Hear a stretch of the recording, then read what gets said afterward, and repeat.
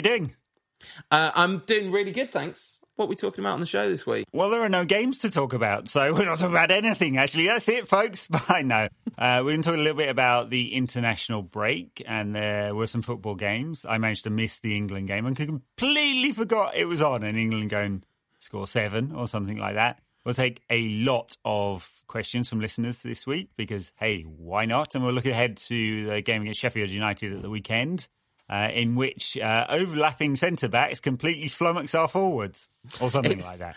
It's very funny, and I'm sure we have lots of listeners that also listen to the TIFO football podcast. And if you don't and never have, it's definitely worth a listen. It's one of my favourite football podcasts. I'm a little bit biased, but because I have friends there. Because you're on there all the time. I've been on there once. Pouring yourself out to the world of podcasting. But Alex Stewart, who does the tactics for TIFO, is just like absolutely sick of being asked about overlapping fullbacks. He's like, it's not that fancy. It's just got fullbacks that get, overlapping centre-backs. It's not that fancy. They just... No, it's not. In fact, actually, if you think about it, Terry Venables did this at Euro 96. Absolutely. To great effect. To nearly absolutely great effect. I also didn't watch the England game, not from any sort of like, hate England, anti-football, anti-England hipsterism, which is quite prevalent. Although, actually, if there was ever a week for anti-England tribal football hipsterism, the fact that England fans booed Joe Gomez, this is why we don't like you. This is why fans of clubs outside London. I'd like to have a conversation with like Tottenham, Arsenal fans about what they think of the national team and their relationship with it. Because I really didn't understand it. Booed him because... What, he got punched by Raheem Sterling, and Raheem Sterling is one of England's better players these days. I mean, it took me back to the time that United players used to get regularly booed playing for England for no apparent reason. I mean, not just Beckham and Phil Neville, who transgressed at the various tournaments, but just anyone who was a United player is really odd.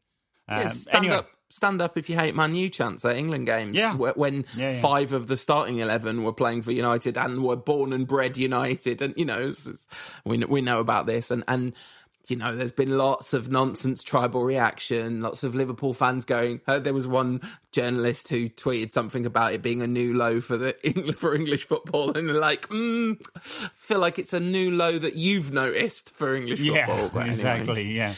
We're recording on Sunday afternoon just before England kick off against Kosovo. Let's assume that England do get the point that they need against Kosovo to qualify. I don't think that's it. Or are they already qualified? Yeah, they're qualified. I think they tops the group. Right, that's right.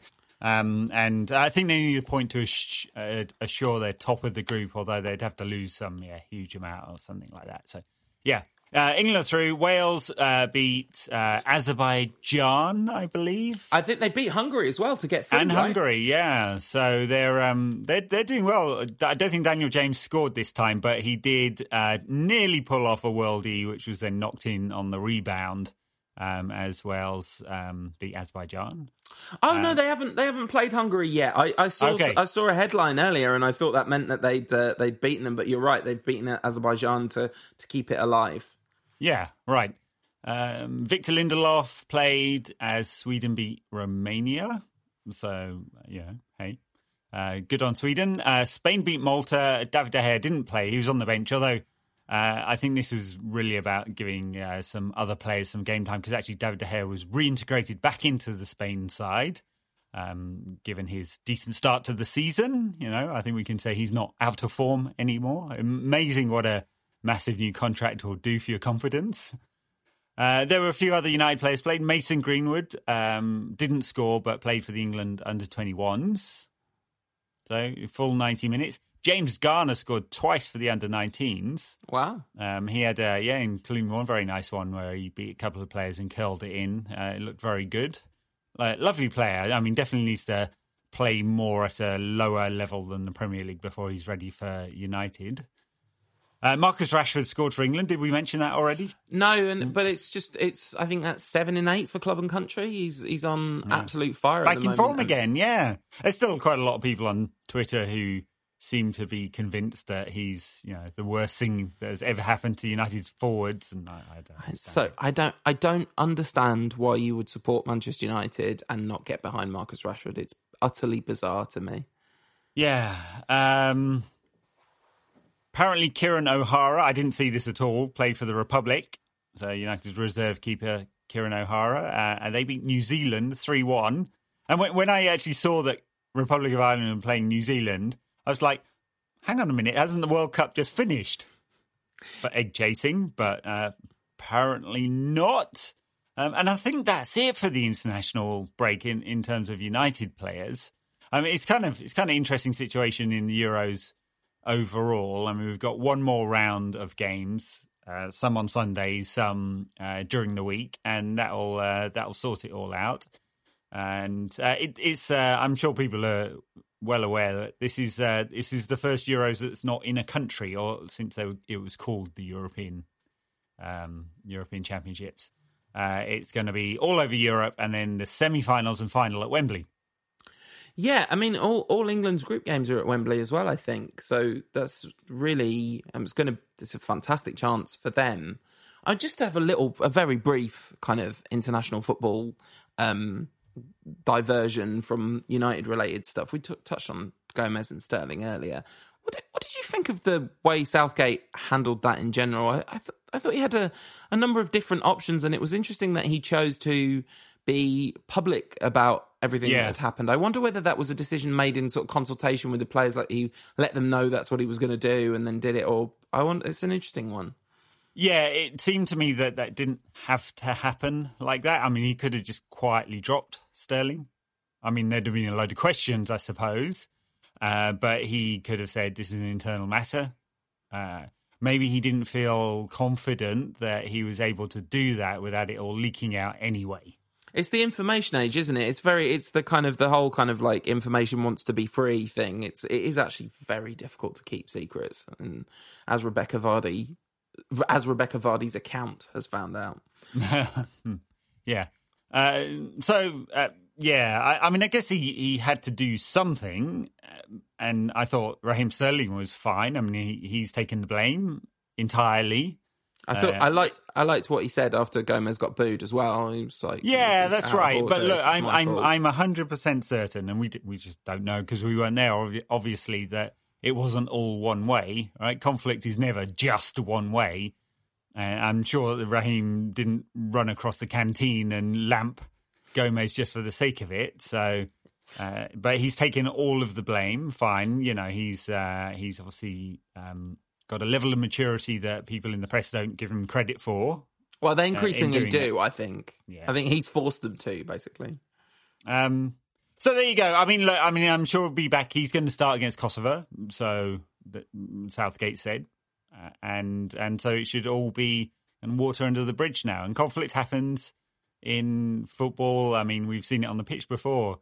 Who was it? Graham Lasso and David Batty punching each other. They had to play in the team for many years after that. So Bowyer and Dyer, of course, legendary. Good stuff. Yeah, best thing that Kieran Dyer ever did, I think. The thing I enjoyed most about the Sterling Gomez stuff was the number of people sharing. I don't know if you've ever seen this, but the still of Homer Simpson in bed looking absolutely furious, with everyone saying like Raheem Sterling really did go to bed like this, and it was just an absolute joy because Sterling definitely kept that beef alive for 24 hours. I mean, we haven't, I guess, I don't know if we recorded after the Liverpool City game. I think we did last time. I suppose that is something that during the international break, we should spare the listeners from having to think about Liverpool and Man City. Yes. In fact, let's do that. Let's not think about Liverpool and City. It's a bit miserable. So I've certainly not seen the usual sort of international break round of quotes coming out. I don't think Nemanja Matic has complained about being unhappy this week, although there was some transfer rumours linking him away with a move in January, which even though it's probably irresponsible to want Nemanja Matic gone, given that he's one of about 2.5 midfielders at the club. If that makes you irresponsible, call me irresponsible. All right, irresponsible. Yeah.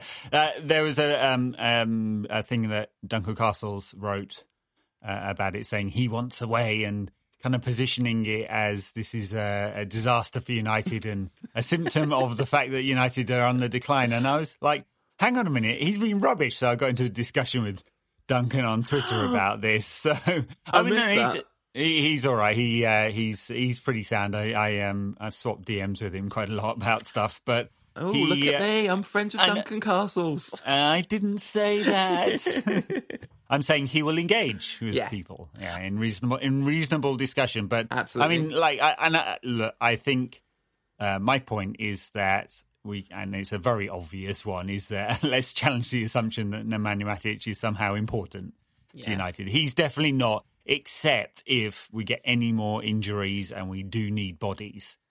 And then we're in real trouble because I'm sure the club will not allow that transfer to happen now unless someone's going to offer a load of money. But why would they for a 30-something-year-old with 6 months left on his contract? Absolutely. They'll keep him until the summer and that'll be it. And we didn't hear, talking of round to quotes, I don't think we heard anything from Paul Pogba, although he put out some Instagram pictures of him and the family. He put out a dodgy fashion, gotta say. A very everything Paul Pogba wears is good. The one really great thing that Pogba did was post the video of his cast being sawn off. So that's obviously fantastic news that Pogba's out of the cast, and he'll still got quite a lot. I mean, only just now, so. He won't be back until the late December round of fixtures, I don't think. I mean, maybe they'll get him running, but he's got to do recovery work with the physio. He's got to get his fitness back up because it will have dropped off quite a lot, even if he's been doing cycling or swimming or other stuff that you can do. While you've got a cast on, he's going to have to do straight line running and then twists and turns, jump, impact, all of that. Right? That's a lot of work. That's a lot of work. As someone who trains a lot, that's a lot of work to recover from that. And as someone who's also had an ankle injury before, it really, really, especially soft tissue damage, it really, really easily goes bad again. Really easily. Yeah. So, we really, really hope, for not just United's sake, but his genuinely, career-wise, you want people to be really, really careful coming back from ankle injuries.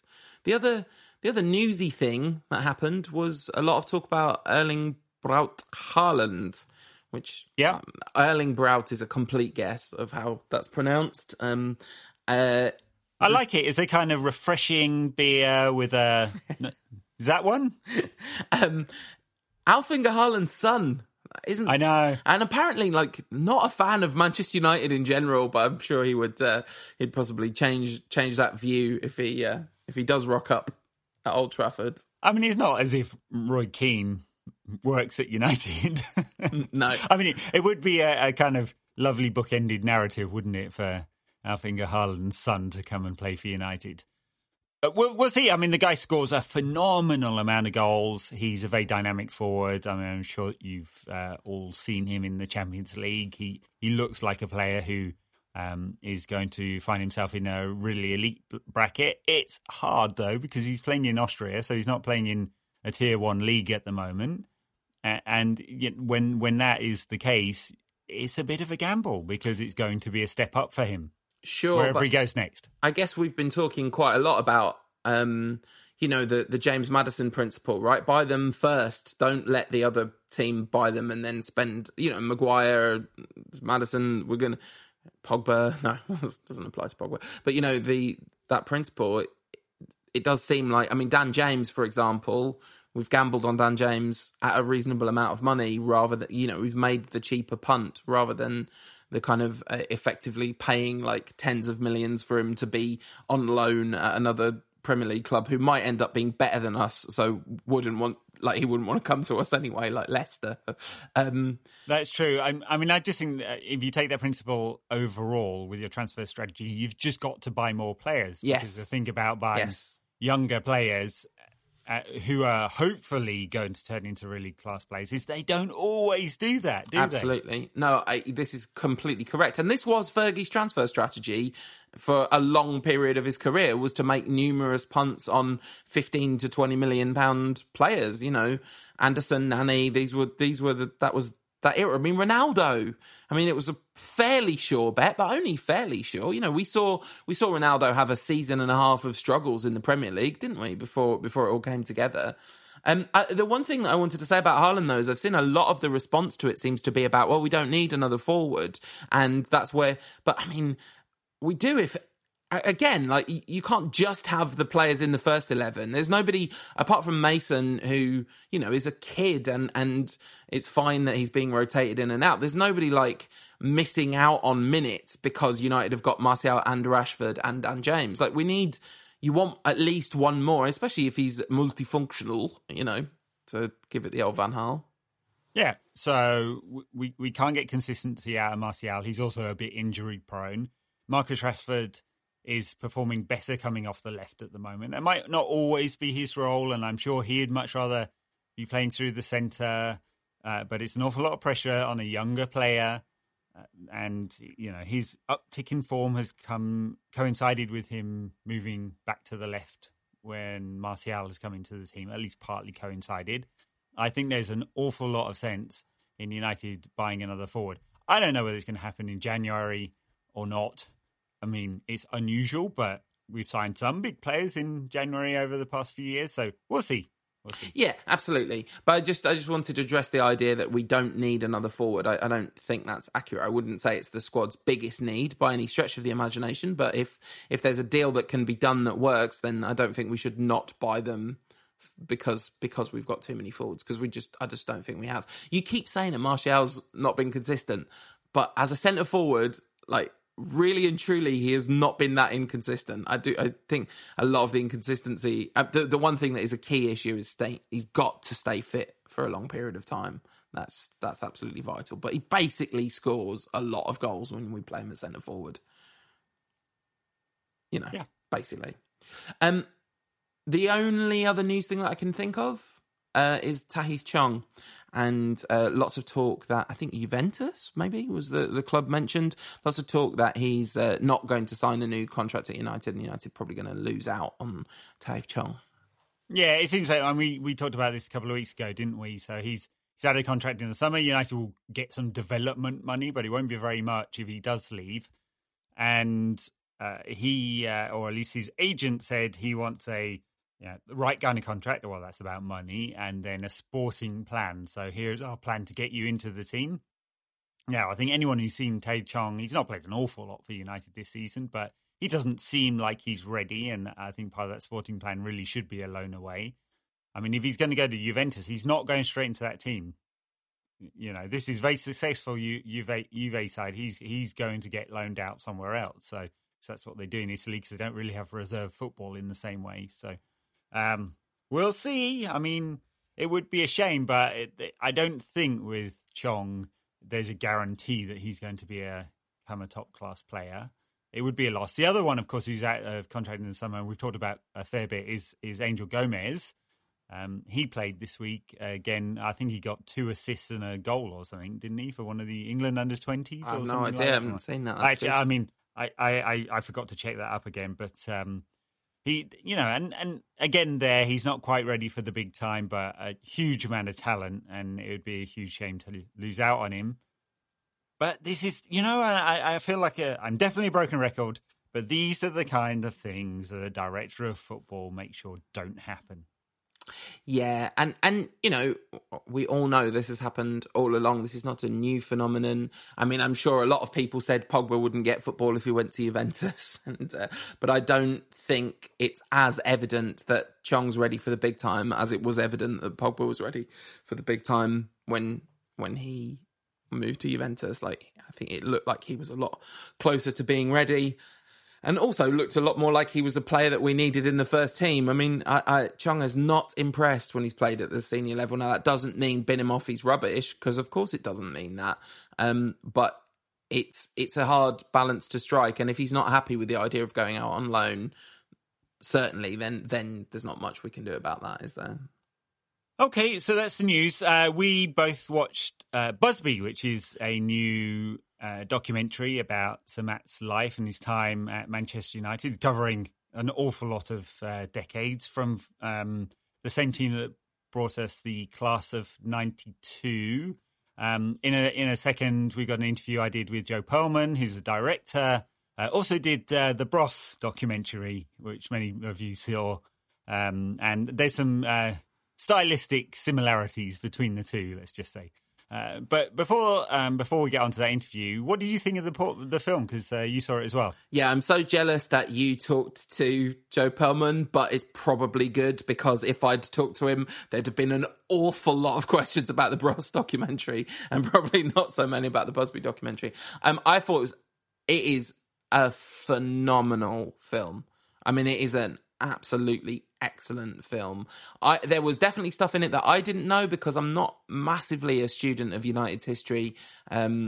Obviously I know the big beats, but not got that kind of encyclopedic knowledge of what happened and when. And certainly that first, I mean, we kind of know the story, don't we? There was the first team that he built. He started to very quickly want to build from, going a new scouting network and going around the country and getting the best young talents. And we all know, of course, what happened. I mean, I think the structure of it is kind of perfect. You've got a very brief touch on his early life. You've got that first United team he built, and then the kind of quick rebuild and some of the motivation behind that. And then, of course, a very long, elegant, heartbreaking exploration of the personal cost of the Munich disaster. And it was very there's something very light touch. There's a lot done by kind of implication. It doesn't say, Matt Busby was left brokenhearted by this, but you see the man he was before and the man he was after. You see how much it cost him. And watching it, we all know about Munich. I know I talk about it. I think I talked about this at the last anniversary, but we all know about Munich. But, sorry, when you consider the reality of it, it's so overwhelming that this was a real thing that happened. We like Bobby Charlton. Like we've even joked on this program about how grumpy Bobby Charlton is with people, and you just think, well, this man lived through an unimaginable tragedy. It's an unimaginable... If that happened in our lives, we'd likely never be the same again, So anyway, that was beautifully handled. And then it kind of talks about the rebuild and a lot of love and attention given to Jimmy Murphy's role. And, then it ends with the kind of emergence of George Best and then the succession. And I think that's a very well chaptered and elegant film. Yeah, I agree with all of that. I thought the use of music and graphics and talking heads throughout the film gave it a nice pace for a lot of material that, for a lot of United fans, will feel old. I mean, there wasn't anything particularly revelatory in this. And I think it'd be very hard to come up with a documentary about Busby that suddenly got some new insight. I mean, he's kind of famously recluse, wasn't he? He wasn't a man in the public eye. But at least in the way that he was talking to journalists and the media all the time, a lot. But there's a lot of new material that they found from archive, and I just thought, I mean, there's obviously a huge community of United fans who won't be that engaged with this and didn't live through it and might not have watched all the DVDs and read all the books like I did when I was younger. And I think for them, this is, in an hour and a half, very neatly wraps up sort of 4 decades of Matt Busby's influence on the club. So, it looks beautiful as well. And they, as I said, the graphics, the talking heads in a very particular Perlman style, all worked really well together.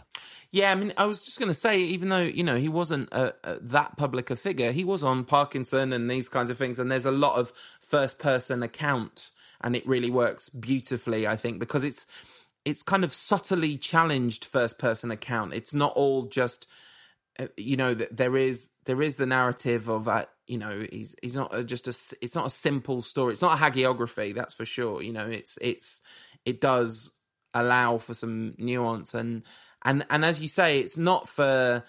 Although a lot of the people that watch it will be United obsessives, they'll be pleased enough by the pacing and the kind of story. There's plenty in it for a United obsessive, just a well-told version of that story.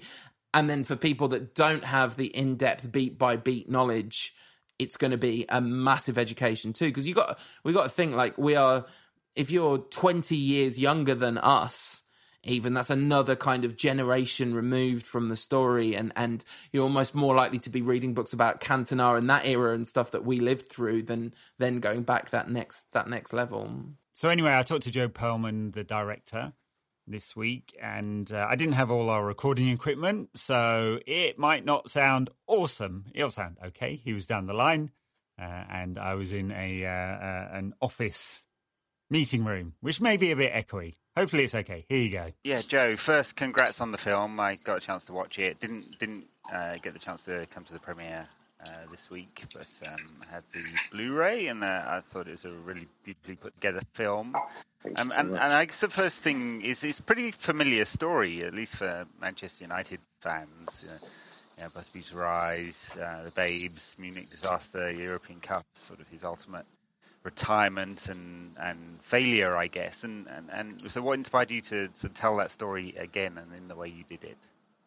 I think, I was working at a company called Fullwell 73 for the guys who did Class 92, and I was very lucky to I was much younger, but I was very lucky to be a part of that film early on. And it always felt like a part of the story that fascinated me. I mean, Sir Matt Busby is someone who personifies an era, but not just that, is incredibly important to how football runs to this day. And it's just with the kind of resilience and the comebacks and all that kind of things, it just felt like a beautiful story that I had a great opportunity to make something truly cinematic. And yeah, it just felt like the time to retell that story. Yeah, it certainly feels like a very cinematic way in which you put it together. I thought the archival footage, and I think there's some original footage that hasn't been seen before in there with the graphics and the music, certainly gave it something more than just your traditional sort of biopic or documentary feel to it. Did you have any particular challenges in making it? Was there something you were looking for and setting out to achieve at the beginning that was difficult? I think the biggest challenge for us setting off was how we could find archive that people hadn't seen before. There's an enormous wealth of archive out there on Pathé and all these different places that I think that most Man United fans have probably seen. So the kind of aim from the start was, where can we find the additional footage to make this film kind of as much archive as we can and to make it original. So we had an amazing archive producing team, and we were able to track down some incredible bits of footage from Argentina, Brazil, America, from some of the preseason tours that the Babes and also the 60s teams actually went on. And some of that footage is in the film, and I'm incredibly proud that we were able to do that. Yeah, and I guess for a modern generation of supporter, the ability to sort of interact with that is limited. I mean, we have wall-to-wall coverage of football in every channel you can possibly think of today, but that wasn't the case at the time. And I thought one of the interesting things you managed to do with the film was to bring to life that actually they didn't have the same kind of coverage at the time, and connecting with the club and the stories around the club was often in a very sort of more limited way. And I was kind of interested in the way that you used some of the talking heads in the film and some of the characters from that time, and very particular style of interview that you were looking for there. What sort of inspired that? Well, I mean, across most of my films, I have a particular style of doing kind of interviews straight down the line with the characters, the protagonist looking straight into the camera. And I feel that it creates a really nice kind of more intimate experience for the viewer. So it was something that we definitely wanted to deliver on this. And we knew that, it had been a while since a lot of these players had spoken about Sir Matt. And it just felt like an amazing opportunity to kind of to dig a bit deeper and hear a few more stories from these incredible characters. And a few of them came to your premiere on Monday night. I saw from some of the images.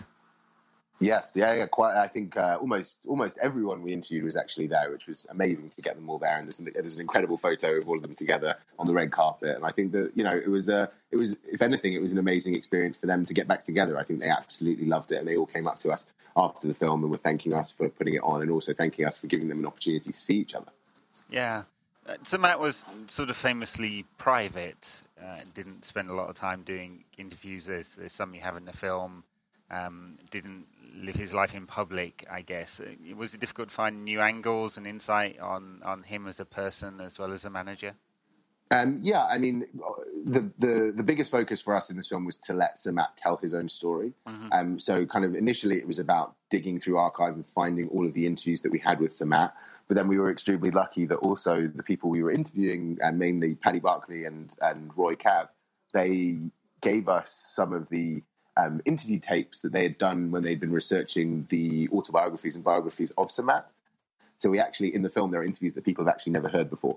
And that was something that was really exciting. And there's a few moments in the film where it's very clear that these are, audio recordings from years ago, with Matt being as open and as genuine as I think you'll ever hear him. Yeah.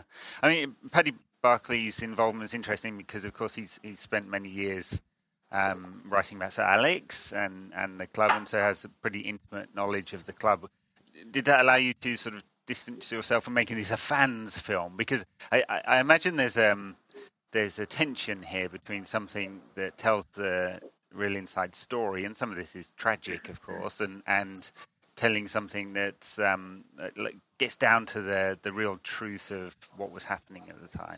Of course. Well, as someone who doesn't support Man United, mm-hmm. I feel like it was actually possibly an easier task for me because there was no bias. I was going into this completely open, no opinions about current Manchester United or any of those types of things. So there wasn't going to be some sort of any sort of bias towards this. It was actually, I was fascinated by the man, and I think that the best documentaries are films that transcend the topic. So this isn't a film about Manchester United. This isn't a film about sport. This is about an incredible man who personified a period of time, and as a result led to kind of what Manchester is today, and equally, what the football club is today, and also what kind of managerial styles and all that kind of thing exist today.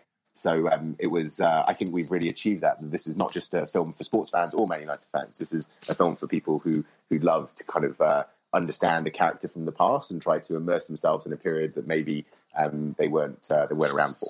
Mm. Yeah, I mean, it feels like an interesting theme, really. Busby, Ferguson, Shankly, Paisley, Wenger, Herbert Chapman, these sort of dynastic era managers who managed their club for decades and won all the trophies. I'm not sure we'll ever see that again. I mean, do you think there's a way we'll tell the story of modern managers that's going to be different than this? I think it will be totally different. I think I don't think there will be. There was not going to be another Sir Matt Busby. There's not going to be another Shankly. It just doesn't. It doesn't exist in the way that modern sport and modern football has played out over the years. And it's something that Matt even talks about in the film.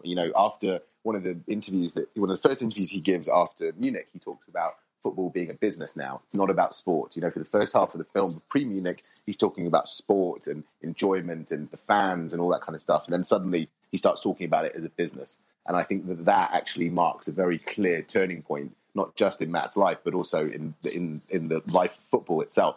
And that I think that as a result of that, the world will never see characters like this again. Yeah, I thought it was a really interesting piece in the film where he talks about, or the film talks about, his role in keeping wages down at Old Trafford, and then you suddenly get this feeling that Sir Matt, although he had sort of one metaphoric arm around his squad because they were the babes and they were his players, and he felt emotionally attached to them, but he also felt attached. He felt a responsibility at the club to make the club finances work. So I thought that was kind of fascinating contrast between the two sides of the man. Yeah, absolutely. I think that, Sir Matt is he's one of the simplest and most difficult people to understand. He's an incredibly friendly father figure, all those types of things. But on the other side, he's ruthless. He's an incredible businessman. His past made him who he became. And I think that I hope that people coming out of the other side of this film will understand a bit more about the man and why he made the decisions he made. Yeah. One of the things about Busby, of course, is his length of tenure, and there's just so much that happened over those more than nearly 25 years. He was at Manchester United and longer in a sort of up in the boardroom capacity. So how did you decide what to keep and what to discard? What was sort of obvious and what was new? I think one of the big things for us was to kind of put him at the forefront of each era. So, post World War II Britain, you have the colour of Manchester United, the colour of the Busby Babes and that kind of thing. And then the 60s, equally, he personifies the time with George Best and this incredible youthfulness that comes in again. And I think it was important to play on that. I think that youthfulness is real focus of this film. And, understanding that Matt lost his father when he was so young, and also his uncle and all the kind of male father figures in his life, and essentially took control of the family, went down the mines to earn money so that the family could live, and then kind of made all the decisions he made when he finally got into the place of responsibility and into Manchester United. It all kind of leads back to that, and I think that it was important for us to show a bit of the foreshadowing of what his kind of formative experiences meant and led to. Yeah, that's right, and I think it kind of ties in nicely with what I was talking about earlier about his then role as from young manager to become the father figure of the club and feeling responsible for more than just what was happening on the pitch. I mean, I guess there's an interesting contrast with Ferguson, and Ferguson doesn't really appear in this film. Was that a conscious decision? No, not at all. We would have absolutely loved to have Sir Alex in the film, but unfortunately our schedules just didn't work out. Okay. I mean, Ferguson, of course, has his story. Do you want to tell us that story one day? Do you think there's anything new you can add? If I was given the opportunity to tell that story, it would be an absolute honour. But yeah, that's all I had to say. I'm sure he's a man in demand. Probably he wants to tell it his own way, knowing Ferguson. Yeah, I have no doubt. So the movie's out. You had the premiere this week on Monday, and it's out on Blu-ray, DVD, and streaming. Yes. Yes, on the 18th. Is it going to have a cinematic release, or it's no, I think it's just going on digitals. I think there might be a few screenings popping up. So if people look at busby.film over the next few weeks, I think there'll be a few, hopefully a few cinema screenings popping up, but available everywhere from Monday. Great. And I really encourage people to go and download that one. I personally really enjoyed it, and I think 90 minutes or so flew by. And as someone who's obviously been a long-time fan and historian of the club, I once wrote about half a book on the history of the financial history of Manchester United without finishing it. But I really found something new coming out of this film. Amazing, thank you so much. So what's next for you? Another documentary on pop, or are you doing football again? We're actually moving back to music for a little bit. Next film is about music. I can't talk about it too much yet, but next film will be back to music for a bit. Great. Well, look, thanks for joining us on Rantcast again. Out this week, Busby tells the story of Busby from the 40s to the 70s, and I guess everyone knows what happened after that. And as you said, sort of beautiful and cinematic. Lots of interviews with characters from the time, new archival footage, and I thought one of the things in this film was the music, actually, and we didn't talk about that much, but it's used in a very sort of dramatic way and helps elevate the film from being what could be sort of a TV documentary to something bigger. Yeah, absolutely. We had an unbelievable composer on this film called Chris Rowe, who's extremely talented. It was an absolute pleasure to work with him. And, early on we were talking about how we could kind of give that feeling of a man apart to Matt, and then what kind of themes that we could play on. And funnily enough, a big one was Bernard Herrmann, and Taxi Driver was one of our big references to the music on this. And I feel like we really delivered on giving it, an interesting pace, and also kind of an almost a foreboding and a sense of doom early on, that kind of with Munich on the horizon when we're talking about the Babes. I think there's a definite feeling of some sort of impending doom along with it, which is something we were really focused on. Yeah, it certainly gives that, and who knew there were less than 6 degrees of separation between Taxi Driver and Sir Matt. But, it can be a small world somewhere. Exactly. Joe, again, thank you very much. And this is really fascinating insight into the film and how you produced it. And again, everyone go watch. Congrats. Thank you so much. All right. So that's Busby. We saw a few old faces at the premiere, which was last Monday in Manchester. I do encourage everyone to go and download this. It's available on the Busby Film website. I don't think it's on Netflix or any other services just yet, or DVD and Blu-ray. What are we talking about next, Paul? I guess we should take questions from the listeners. Are there any good ones that aren't about our royal family? There are some excellent questions this week, I thought, and a lot of them, given I suppose the time of year, and a lot of the questions are always about this, but I do think it's the time of year where we can afford to talk about it. The November international break signing seems a logical conversation. At Quatchit asking about whether we really need Haaland, or asking whether it's better to concentrate on Sancho, a central attacking midfielder, and a couple of CMs. Well, there is no chance on this God's green earth that it's a discussion where we either concentrate on Haaland or Sancho. I mean, Sancho is I would describe it as like somewhat of a pie in the sky signing at this point. Certainly in January, it'd be ballistically unusual if we were to sign Jadon Sancho. Yeah, especially given some of Borussia's Dortmund's trouble at the moment.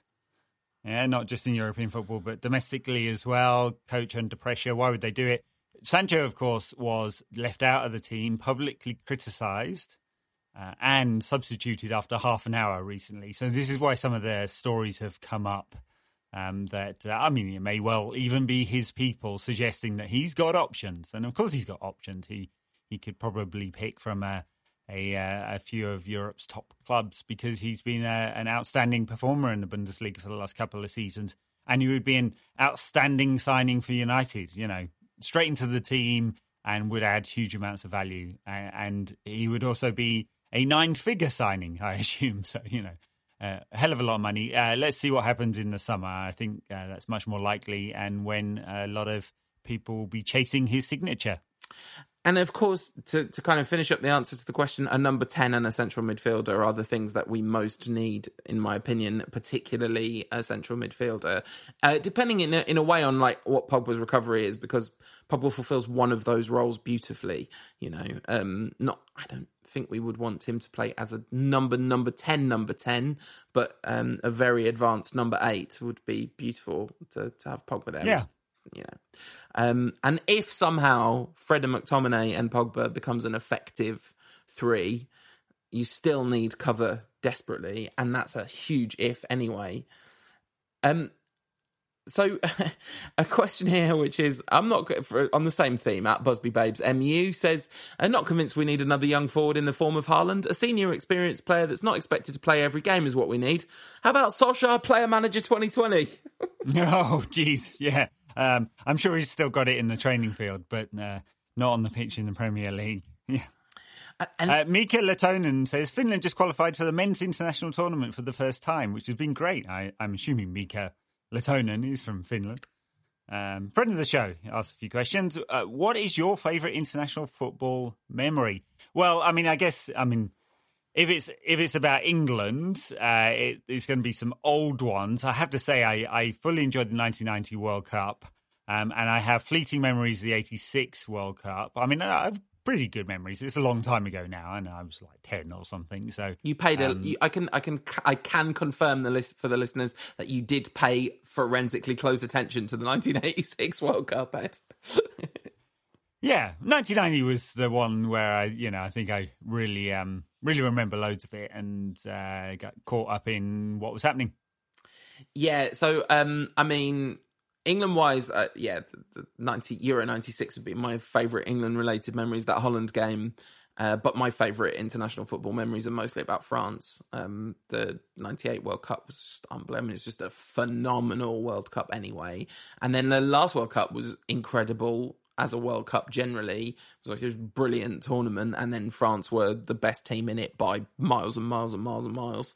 They won with the handbrake on in the end. I thoroughly enjoyed that. But no, they had the handbrake on for the whole tournament. Yeah, it's just how they play under Deschamps. Exactly, that's what I mean. And then two other memories of France against Brazil. I think both in quarterfinals. Right. Oh no, maybe it was. I can't remember if it was the quarterfinal or the semi. One might be in the semi-final. Yeah. The penalty shootout. Yeah, 1986. That game is one of the. It's up there with the game I talk about all the time. Tottenham 3, Man United 3. The game that I had on videotape, just watched over and over and over again.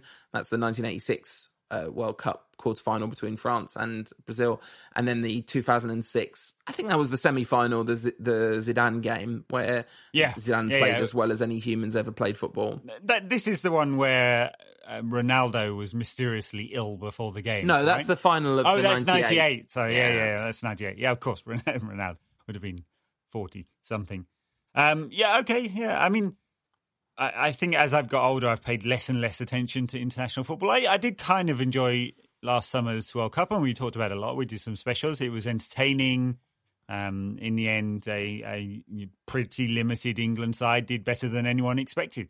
So through set pieces and penalty shootouts. It was the nicest thing about the 2018 World Cup wasn't really the football. It was the kind of unifying effect of the team, and the fact that it was a team that celebrated kind of youth and diversity, and that Southgate seemed like a decent fella, and that was a real tonic for what was kind of going on in the country, and what still is very much going on in the country. So Weiser says, Gary Neville keeps mentioning the core being important in developing a team, like the class of 92 having Keane, Cantona, Schmeichel, Bruce, etc.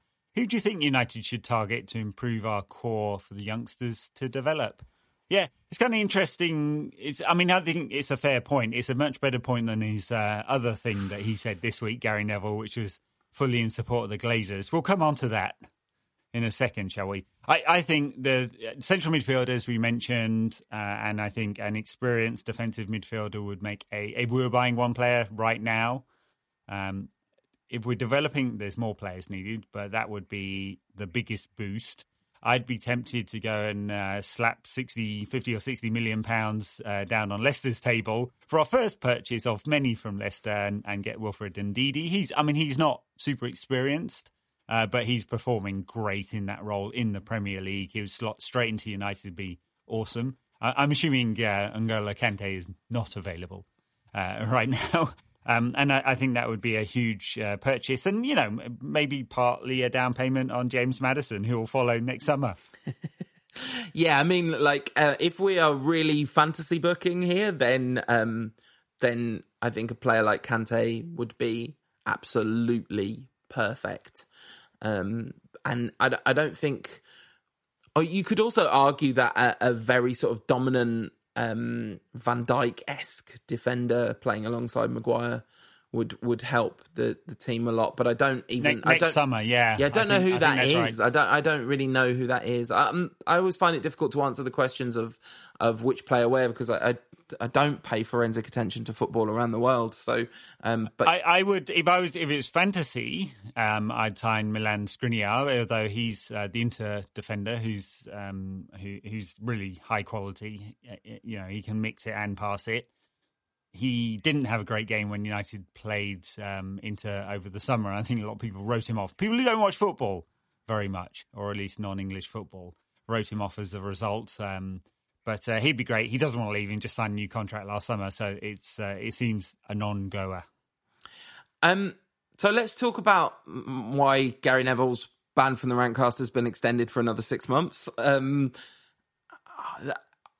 Very few people on this planet wind me up as much as Gary Neville, because obviously there's lots of many people on the planet who are worse than Gary Neville, but there is something about his brand of blustery certainty when he is literally factually incorrect that drives me up the wall. Right. So give us a rundown of what he said about the Glazer ownership and in particular United fans' protests at the Glazer ownership. Yeah, so he was very dismissive about United supporters' protests about the Glazers and said, "Hey, look at that time between 2006 and 2012. I think he used that time frame, something like that. When we were winning all these trophies, you didn't see any protests then. Of course, 2010 was the very height of the green and gold protests, and that was shortly after the prospectus came out for United's first bond launch. People looked at that prospectus, understood the prospectus, and saw that United were getting loaded with even more debt. And they protested about that. And of course, many of us who are, very anti-Glazer and have always spoken out about it are frustrated that United fans' protests aren't stronger when the team is winning, and it seems to go in cycles with the team losing. Of course, that's what people focus on most, and it's frustrating they aren't they aren't as vocal even when the team's doing well. And that's a good thing about that period, 2010. The team was doing well, just come off another Champions League final, and people still wanted the Glazers out. So, yeah, Neville was completely wrong, and he's completely wrong about many things associated with the Glazers. And sometimes, and I hate to sound really cynical, but I don't half feel that you could just follow the money and work out where Neville's opinion about the club is coming from. I mean, he and the Glazers are now have a shared financial interest in some co-sponsors, So he has a deal with Marriott. So do, funnily enough, United have a deal. And maybe that's being too cynical. Maybe it's just about Neville being a blowhard, and it's just about Neville not wanting to criticise the owners because he thinks down the line somewhere there may be a commercial or a job interest for him. But he was very wrong on this one. And I think generally speaking, he refuses to use his platform to criticise the Glazers, and it's pretty inexplicable, honestly. Yeah, and last year when Mourinho was on the verge of getting sacked, he was going on about, the structure of the club and all this kind of stuff, but he wasn't really focused on the ownership. It was more like, Woodward is bad sort of thing, if these rumours are to be believed. I remember that whole rant. I mean, to talk briefly about 2010, you said the exact key thing. This was 100% in reaction to the prospectus. United were champions. As you say, they'd been in the Champions League final the previous season, and the single moment that was the pinnacle of the anti-Glazer process at Manchester United was a 4-0 Champions League quarter-final win over AC Milan. So you can... Oh, God, it drives me up the wall. And I think... you can be, even if the mutual interest, the sort of exact follow the money, almost conspiracy level thing about this isn't right, and even if it's not because he's got half an eye on a job with United in the future, it's because he's a commercially minded football team owner now. And they're in partnership with Peter Lim doing what they do. So he's in that world, and he's in a bubble, and it's fine to be in a bubble. It doesn't make you a bad person to be rich and successful, and there's not a correlation, but it does make it absolutely outrageous when you're probably the single most listened to voice about Manchester United, and you are literally lying. Or more accurately, you're literally factually inaccurate, because maybe it was an error rather than a lie. But either way, It's bang out of order. Scott from the Republic of Mancunia tweeted a load of pictures of Gary Neville with a bunch of green and gold scarves behind him playing for United. I mean, he literally played through this period. Yeah. So it's a very interesting selective memory from Neville there. Olaf Halesmo says, booze or beer to drown the pain after the loss against Sheffield United? Well, very cynical there, Olaf. And booze or beer, aren't they the same thing? No, beer's like a soft drink, isn't it? It's the American real booze. It's an American thing where alcohol means what we would call spirits in the UK. I guess that's the question. It's a spirits or beer question. The answer is, of course, neither, because don't try and drown your pain with alcohol. Alcohol's a depressant of the central nervous system. No. It helps you forget it for a while, and then you can move on. So just mix and match, I'd say, mate. It'll get you there quicker. Just to be neurologically accurate, though, it is literally harder to move on when you've got alcohol in your brain. We've got questions targeted at different people here. That one was definitely for you. At one, Matt Viney says, which wrestler would Paul bring in to give a team talk or press conference instead of Ole to rally the players to stop a lackluster performance? It sort of depends what you want, really. I think if you want a sort of friendly arm round the shoulder, then and especially if we can have living or dead, which you kind of need to have when you're talking about wrestlers because so many of them are dead. It's got to be the American Dream, Dusty Rhodes. We talk about Busby. One of the things that almost everyone knows about Sir Matt is this kind of fundamental working class principle that football has an obligation to be entertaining because people work hard all week, and then they deserve to be entertained when they come to the football. And I think that Dusty Rhodes is absolutely the man to deliver that message to the people. All right, very good. We need to deliver a message to the people, and that's our in-depth analysis of Sheffield United. What do you know about Sheffield United, Paul? Overlapping centre-backs. I know fancy things. Everyone knows fancy things about overlapping centre-backs. They are doing absolutely extraordinarily well. I don't think they've lost a game away from home yet this season. They were very unlucky, or at least very close to not losing the game. They did lose at home. They have been genuinely a bit of a revelation in this league, and I don't think anyone quite saw that coming. Certainly not to the extent that they're fifth in the league this season. They've only lost 3 games all season, so yeah, they're doing phenomenally well. They are, and it's based on a very sound defence. They've just conceded the 9 in the league. They don't score very many goals, which has been their problem. I mean, their top scorer is Lis Mousset, and John Lundstrom. Mousset doesn't play every game at all, and like their second top scorer, and he's got 3 goals. And their second top scorer is a couple of people with 1 goal. So they're definitely struggling to score. That's unsurprising. I think the fact that they've been so tight at the back is the thing that's kept them up the league. I mean, you don't concede goals, you win games, don't you? And it'll certainly be interesting. I'm sure they will approach this game in a manner that is much better than our last couple of victims who we smashed, who played in this kind of Brighton and Norwich to some extent. And the Europa League game where everyone played far too open, and you'd be tight against United, and United have problems, and I'm sure Sheffield United will do exactly that. Yeah, absolutely. I mean, I said before the Brighton game that that Potter is probably a smart enough manager to sit back, but they were kind of taken apart early by a kind of an unlucky bounce of the ball, basically, and then they were in a very different position. So, if United score early, then us, Manchester United, if we score early, then of course they'll have to open up a little bit, but that's not going to be their starting point. I mean, you mentioned the numbers of goals scored and conceded. You have to go down to 12th in the league to find a team that scored fewer goals than them, but you have to go up to second in the league they're one of only 2 teams to be in single figures for goals conceded this season. Yeah. United have only scored 3 more goals than them. I mean, obviously we could say we've been struggling to score, but we scored 4 against Chelsea and 3 against Norwich and 3 again against Brighton. So our goals have come in very condensed bursts, haven't they? Yeah, that's right. Yeah.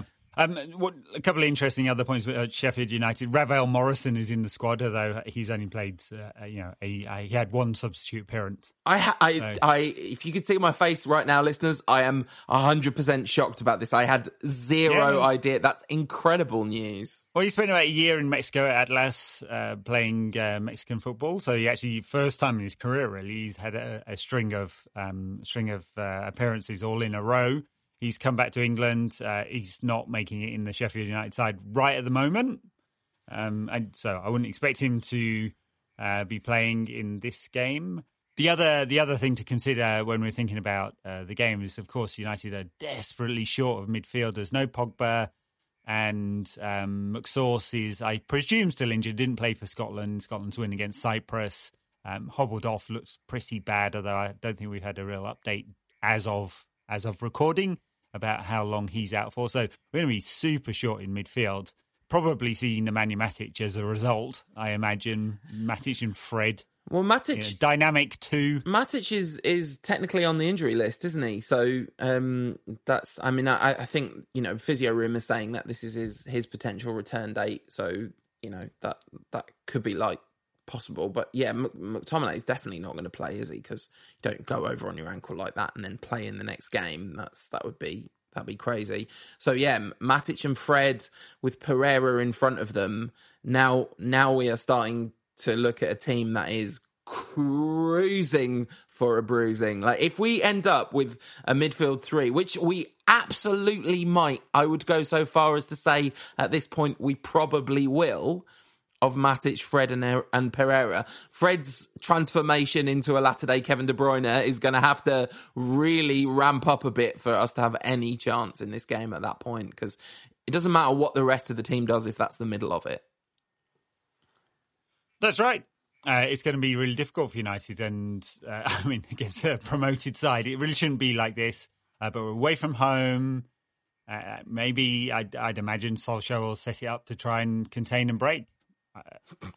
What else are we going to do? Yeah, classic. It's going to be a difficult afternoon for sure. Yeah, and the one hope is that they are catchable on the break. They do leave some space in behind, although they're very well drilled. I mean, Chris Wilder's getting all the plaudits in the world at the moment. There's almost nothing original you can say about this, except, I guess, if there are those of you out there that haven't paid any attention at all to Sheffield United so far this season, what Chris Wilder has done at that club is genuinely remarkable. I mean, he's really it would appear that he's an exceptional talent. I mean, I didn't really know anything about him until back half of last season. Maybe I don't think I'd ever necessarily even heard of him. I remember a couple of years ago there was a video about transfer deadline day that Bleacher Report did that followed him for the day, and he seemed really impressive even in that little short video, and that was the first time I was aware of him. And so I haven't followed his career or anything, but when you look back on it, he's done incredible work. Absolutely. And Sheffield United have been out of the Premier League for a long time, and they've been up and down, haven't they? But haven't spent much time in the Premier League really over the last 20 years. And he's done it not on piles and piles of outside money coming into Sheffield United by any means. And he's obviously a very smart coach who is making the most of his resources. Not sure we could quite say that about our manager right now. He hasn't been fired. So the graveyard of the autumn international window has not come down on Ollie's head. Those victories just before the international break came at a very needed time. It would be a huge setback if United didn't win this game. Huge setback, because we'd be stepping back to sort of space one again. But it's going to be difficult, and I don't see any obvious path to United winning this game. Obvious path. No, just brilliant performances from the front three, really, and very solid performances from the back four. That's the basis of it, because that middle three is going to be a massive problem. And but the path to victory is some excellent, outstanding individual performances, and we know that's a roll of the dice, don't we? So yeah, I mean, United are going to spend all season one game away from a crisis, I think. And I think that the next time we record after that Sheffield United game, we will probably be talking about United in crisis once again, and probably not Sheffield United as the ones in crisis. So I guess we should... Predictions? Yeah, that's what we got to do before we finish. I hate doing it. You hate to see it, and I hate to do it, but I'm predicting a 1-0 defeat in this game. That's what I'm predicting. United could win this game, of course. I think, given all the things we've just kind of listed, I don't think we've been particularly negative. The shortage of players, Sheffield United's sort of systems make games, don't they? Being set up nicely, I think, to contain United. I'm gonna go for a 1-1 draw. Yeah, I'm gonna say 1-0 defeat. Maybe it sounds hugely negative, but it's just a kind of analysis thing. I think there's every chance that United turn up and turn them over. That's, if we get an early goal, we could impose, because there's a lot of talent in United's front three in particular. So, it could definitely happen. That's right. Sheffield United, of course, I've not gone to this game. I've been to Bramall Lane quite a few times with United over the years, including one FA Cup game where I think I'm correct in saying Steve Bruce scored a penalty and we invaded the pitch. Not that I invaded the pitch. I'm saying we, the collective Manchester United, masses invaded the pitch. So, were you on the Bramall Lane pitch? Or no, okay. I'm very good. All right. I hope Brandon Williams starts. I really hope Brandon Williams starts at left back. I guess if Young's fit, I suspect he won't, but I hope he does. And worth saying, he deserves it. He deserves it. He deserves to play Brandon Williams. Worth saying that we didn't really talk about this on the last show, but Brandon Williams, underrated apsomaniac, sent off for headbutting someone in a youth game, squared up to a man 4 times his age in the game against Brighton. He's always had it. He's had a bit of an edge. Yeah. I mean, it's we had a question about it. We didn't talk about it earlier, but who's our king of housery now that Herrera's gone? Marcus Rojo or Brandon Williams could be there. He could be there. He's too young to be a houser. But it's different as well, because there's a difference between Ander Herrera's snidiness and someone who's just actually literally double-R'd. Like, Brandon Williams isn't snidey. He's just would appear to be double-R'd, basically. So good. We need a few more of those. All right. We're not double hard. That's why we're sat behind microphones talking about football rather than on the pitch giving Sheffield United players good kicking. Let's hope somehow United managed to do that and we can have a positive show next week, because it was quite nice, actually, our last Rantcast, to actually feel positive about the team again, because it hasn't happened very often these past 6 years. Absolutely. So thank you very much for listening, and we'll be back with another show after Sheffield United. Patreon backers, stay tuned for more.